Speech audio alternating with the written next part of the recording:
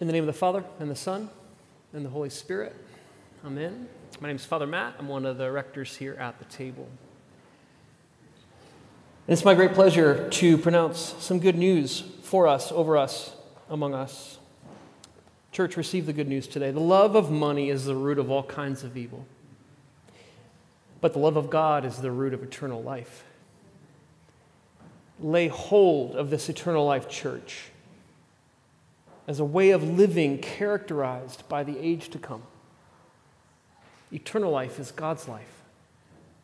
Eternal life teaches us what people and possessions are really for. Let us live together in eternal life today.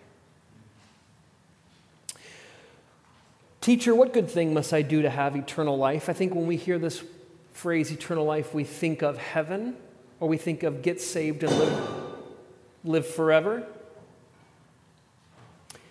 But the eternal here isn't an adjective that describes the quantity. It's not forever life, but it's an adjective that describes the quality.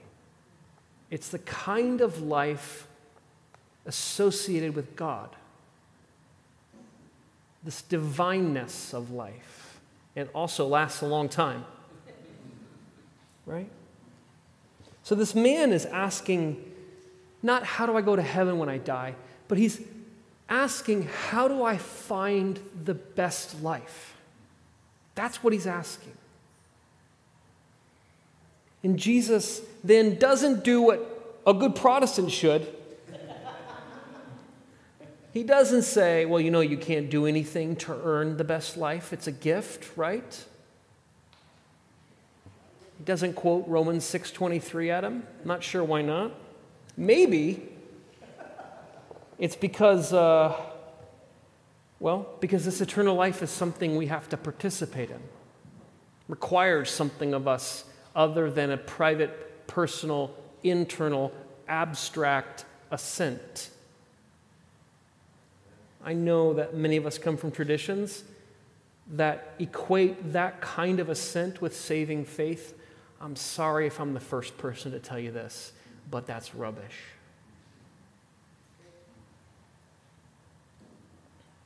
So Jesus says, do this.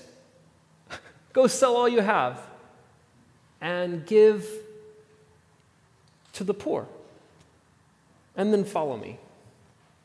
Then you can be saved.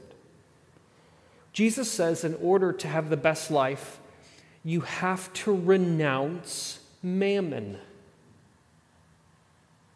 You can't serve both God and mammon, he's told us other places. This is our old friend Mammon. Remember our old friend Mammon? Talked about Mr. Mammon a lot about a year and a half ago during Lent, right? Mammon is a different way of life. So if eternal life is God's kingdom, God's economy, mammon is the nemesis, Jesus teaches us. Mammon wants to colonize us. And in all four texts today, I'll get to the other three, we see powerful, wealthy men living la vida mammon. But into this, today we proclaim that the root of all evil is money, but the love of God is the root of eternal life. We have to choose today which way of life, which political economy we want to live. Eternal life is God's very life. It reorders how we relate to people and possessions. Church, let us live together in eternal life today. Our two readings from 1 Samuel and 1 Timothy warn of religious leaders who use God to benefit themselves, gaining wealth and power and status from their positions of religious authority. 1 Samuel, I laughed out loud. Wilda Gaffney just says, now Eli's sons were worthless. And when you read about the things they were doing, it is pretty worthless. They were disrespecting the Lord's offering, taking food for themselves, meat before it was burned. This is no bueno if you're an Israelite. They also were misusing their power, helping themselves to the women who served at the meeting tent's entrance. It wouldn't be the first time that someone who has religious power or proximity to religious power use that power to violate and abuse vulnerable people. 1 Timothy, he's dealing with some teachers who have an obsession with debates and arguments, and they create jealousy and conflict and verbal abuse and evil suspicion, and they are, Timothy, the letter to Timothy tells us that they're after money. God is big business in Ephesus. They're using God to secure wealth, status, or renown, but it plunges them into ruin or destruction.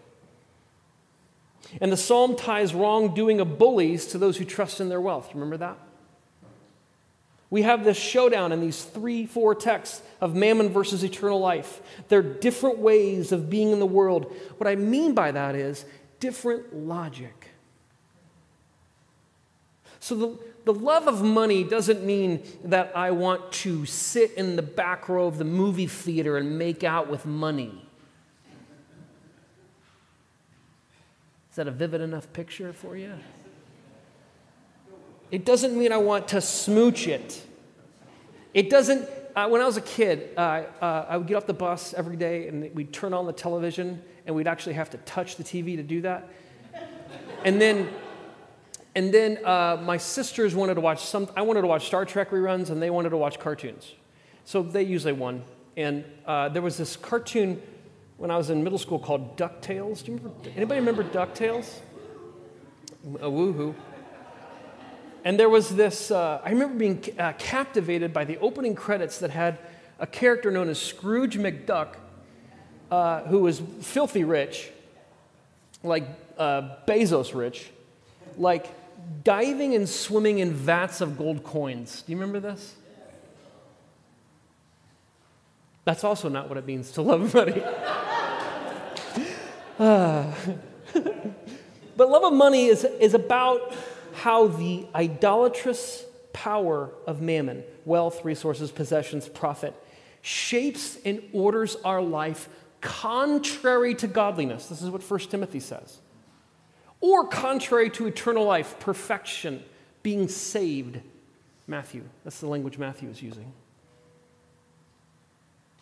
The Didache, one of the earliest Christian writings, we're talking like 2nd century, probably the earliest writing after the closing of the canon we have, lays out this idea that I'm talking about. We're talking about today, the way of life versus the way of death. And it spends the first 4 chapters talking about the way of life, and then it talks about the way of death. Listen to how the Didache describes this mammon economy. And the way of death is this: loving vanities, pursuing requital, which means if somebody damages or hurts you, taking them to court and trying to get money extracted from them. The way of death is not pitying a poor man, not laboring for the afflicted, not knowing him who made them, murderers of children, destroyers of the handiwork of God, turning away from him that is in want, afflicting him that is distressed, advocates of the rich, lawless judges of the poor, utter sinners. Be delivered, children, from all these. There's ample evidence that we're not talking about just a heart disposition towards money or God. We're talking about 2 distinct ways of life.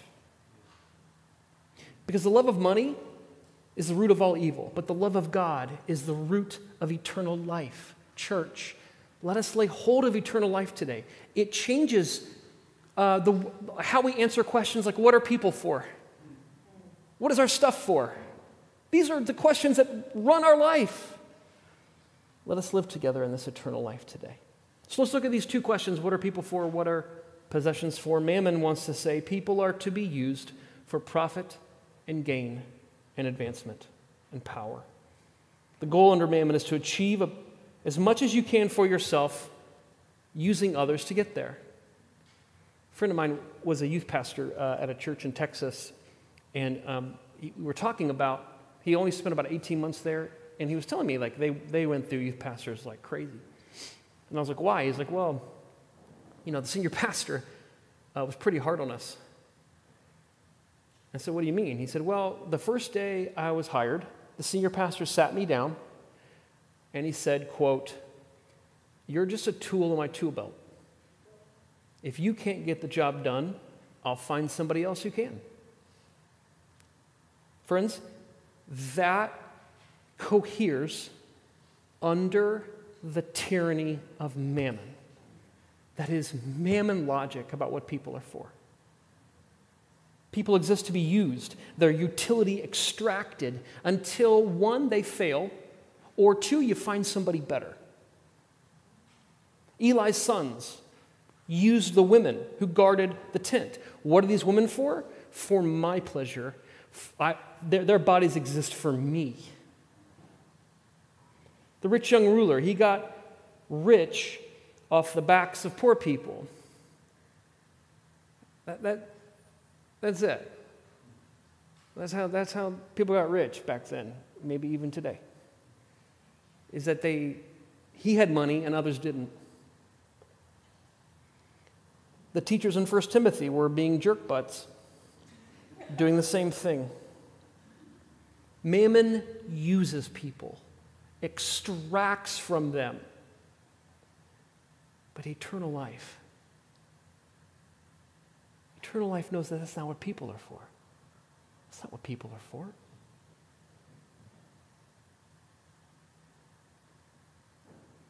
Eternal life, people are to be served, loved.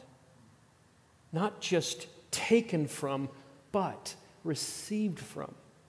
So different. So different. Not to just receive from them, but to embrace them. This is the picture that Timothy paints at the end of his text, the life of godliness.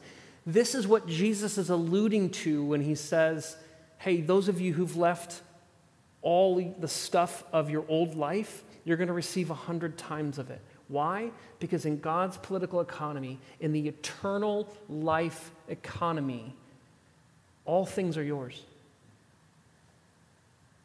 Actually, it's probably better to say, all things are ours. All things are ours. It's not just Scrooge McDuck that gets to swim. We all get to swim. And then what are possessions for? Well, the gospel about the rich young ruler, look, I so badly want to teach on this for like 40 minutes. But I'm not. I'm not going to do it. Ben will never take a sabbatical again if I do that. The rich young ruler, I think, when he asks, what do I still lack? Jesus has just read him all these commandments. Right? And Jesus doesn't argue with him that he's kept them. He's a good dude. I think he's a good dude, meaning serious about his faith, actually has kept those commandments to the best of his ability, but he knows there's an empty, gnawing lack. He lacks something and he knows it. Now, this would have been shocking to the disciples who, by every account, even afterwards, where they're like, but then who can be saved, man? What is going on here? What are we even doing? They look at a rich young ruler who's holy and they think, this guy's crushing it. There are lots of texts in Hebrew scriptures about God blessing you with wealth if you are holy. So the disciples look at this guy and they think, he should be one of the 12, not me. They can't believe that he goes away sad. They can't believe that Jesus tells him to give up the thing that they equate with his holiness. But Jesus does say, go sell what you have and give to the poor. You see, it's because the salvation, eternal life here was personal and social. Follow me. This is the political economy part. Personal, this man would be saved from a dehumanizing system of oppression that he participates in and benefits from. He's saved from the bondage to mammon and idolatry of wealth. And socially, this man would radically alter and change the lives of the poor he gave money to. Like, radically. He would go from zero to hero in their eyes. He would create a new family because of his benevolence to these poor people, he would create a new fictive kinship family around him now of people that he has helped. Not the powerful, the prestigious, but the poor and the disenfranchised. He would go from oppressor to friend. And this, for a moment, would disrupt the system. The system hates it when these kinds of things happen. Remember the run on the GameStop stock a few years back? The system hated that. Hated it. So what are possessions for? It's to create a family of abundance, where we have more than enough. More than enough. Jesus is teaching to his disciples here, if you left possessions or receive 100 times more, is that when you relinquish, when you renounce mammon, you no longer have to grip and extract and control and dominate. But now you get to receive and give in relationship with. The love of money is the root of all kinds of evil, but the love of God is the root of eternal life. Church, let's lay hold of this eternal life today. It changes what people are for here. It changes how we talk and how we relate to each other. More than ever, we need a clear vision in the church that we have a different political economy that organizes and orients our bodies with each other. Every day I'm reading a story about how we get this wrong. We Christians get this wrong. We actually have something powerful to offer the world. Powerful. People who are plugged in necessarily to large machines that seek to increase shareholder value for multi-billion-dollar corporations. That is dehumanizing. Just by going to work, it's dehumanizing. And we have a task as a church to proclaim eternal life. And sometimes that means, hey, renounce X and follow Jesus. But sometimes it just is looking at somebody and just saying, I'm so glad you're here. I've shared this story before, and now I'm really going over. Don't tell the other rectors. I've told this story before where we've had our music is awesome and beautiful, but there have been some moments where worship leaders have forgotten lyrics or started in the wrong key or had to start over or forgot a melody because it was just written 2 hours before then. Has this not happened here? I think that's happened in other churches. No, but what happens is collectively there's a lot of grace and permission from all y'all, and there's also, even though none of us want to mess up, right, publicly, there's a sense in which I can tell that there's freedom and permission to not take ourselves too seriously, to have to be flawless. And I remember 15 years ago, there was a guy that was a worship leader at a huge church in Chicago, had a couple albums, came to our church. I didn't know who he was. And the worship leader did this. He restarted a couple times, right? And this guy came up to me in tears. And he said, I want you to know that if I had done what Jeff did, I would have been fired. Or that was best case scenario is I would have been read the riot act in between services. And this is just one artifact of 10,000, right? That we are not extracting value from each other.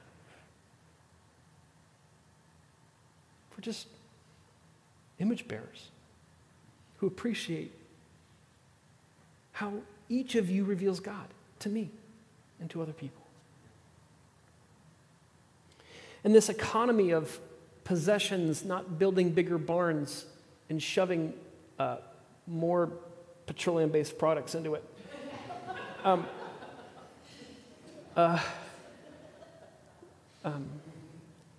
I get that we live in a racialized capitalistic economy where individualism runs the day, right? I've got a checkbook. My wife and I do, Laura, you've got your account. We're living in some givens in our world that make it difficult to live into, I think, a kingdom life, And I think that tension is going to exist. There's no euphoric commune cult thing that I'm about ready to say. So just, everybody just breathe. But I do think there's a member of our church right now who just had brain surgery, and she's new to our church, and she messaged me this week. I was gone on vacation last week. I was really concerned, that she would experience care from us. And she messaged me, and she said, I've been blown away by the way that the table has taken care of me. Cooking meals and sitting with her. 2 people are going to fight today over taking her Eucharist after the service, right? And I think that there are beautiful moments where we are defying the tyranny of Mammon through sharing what we have with each other and rehumanizing each other in love. This is the work of the church.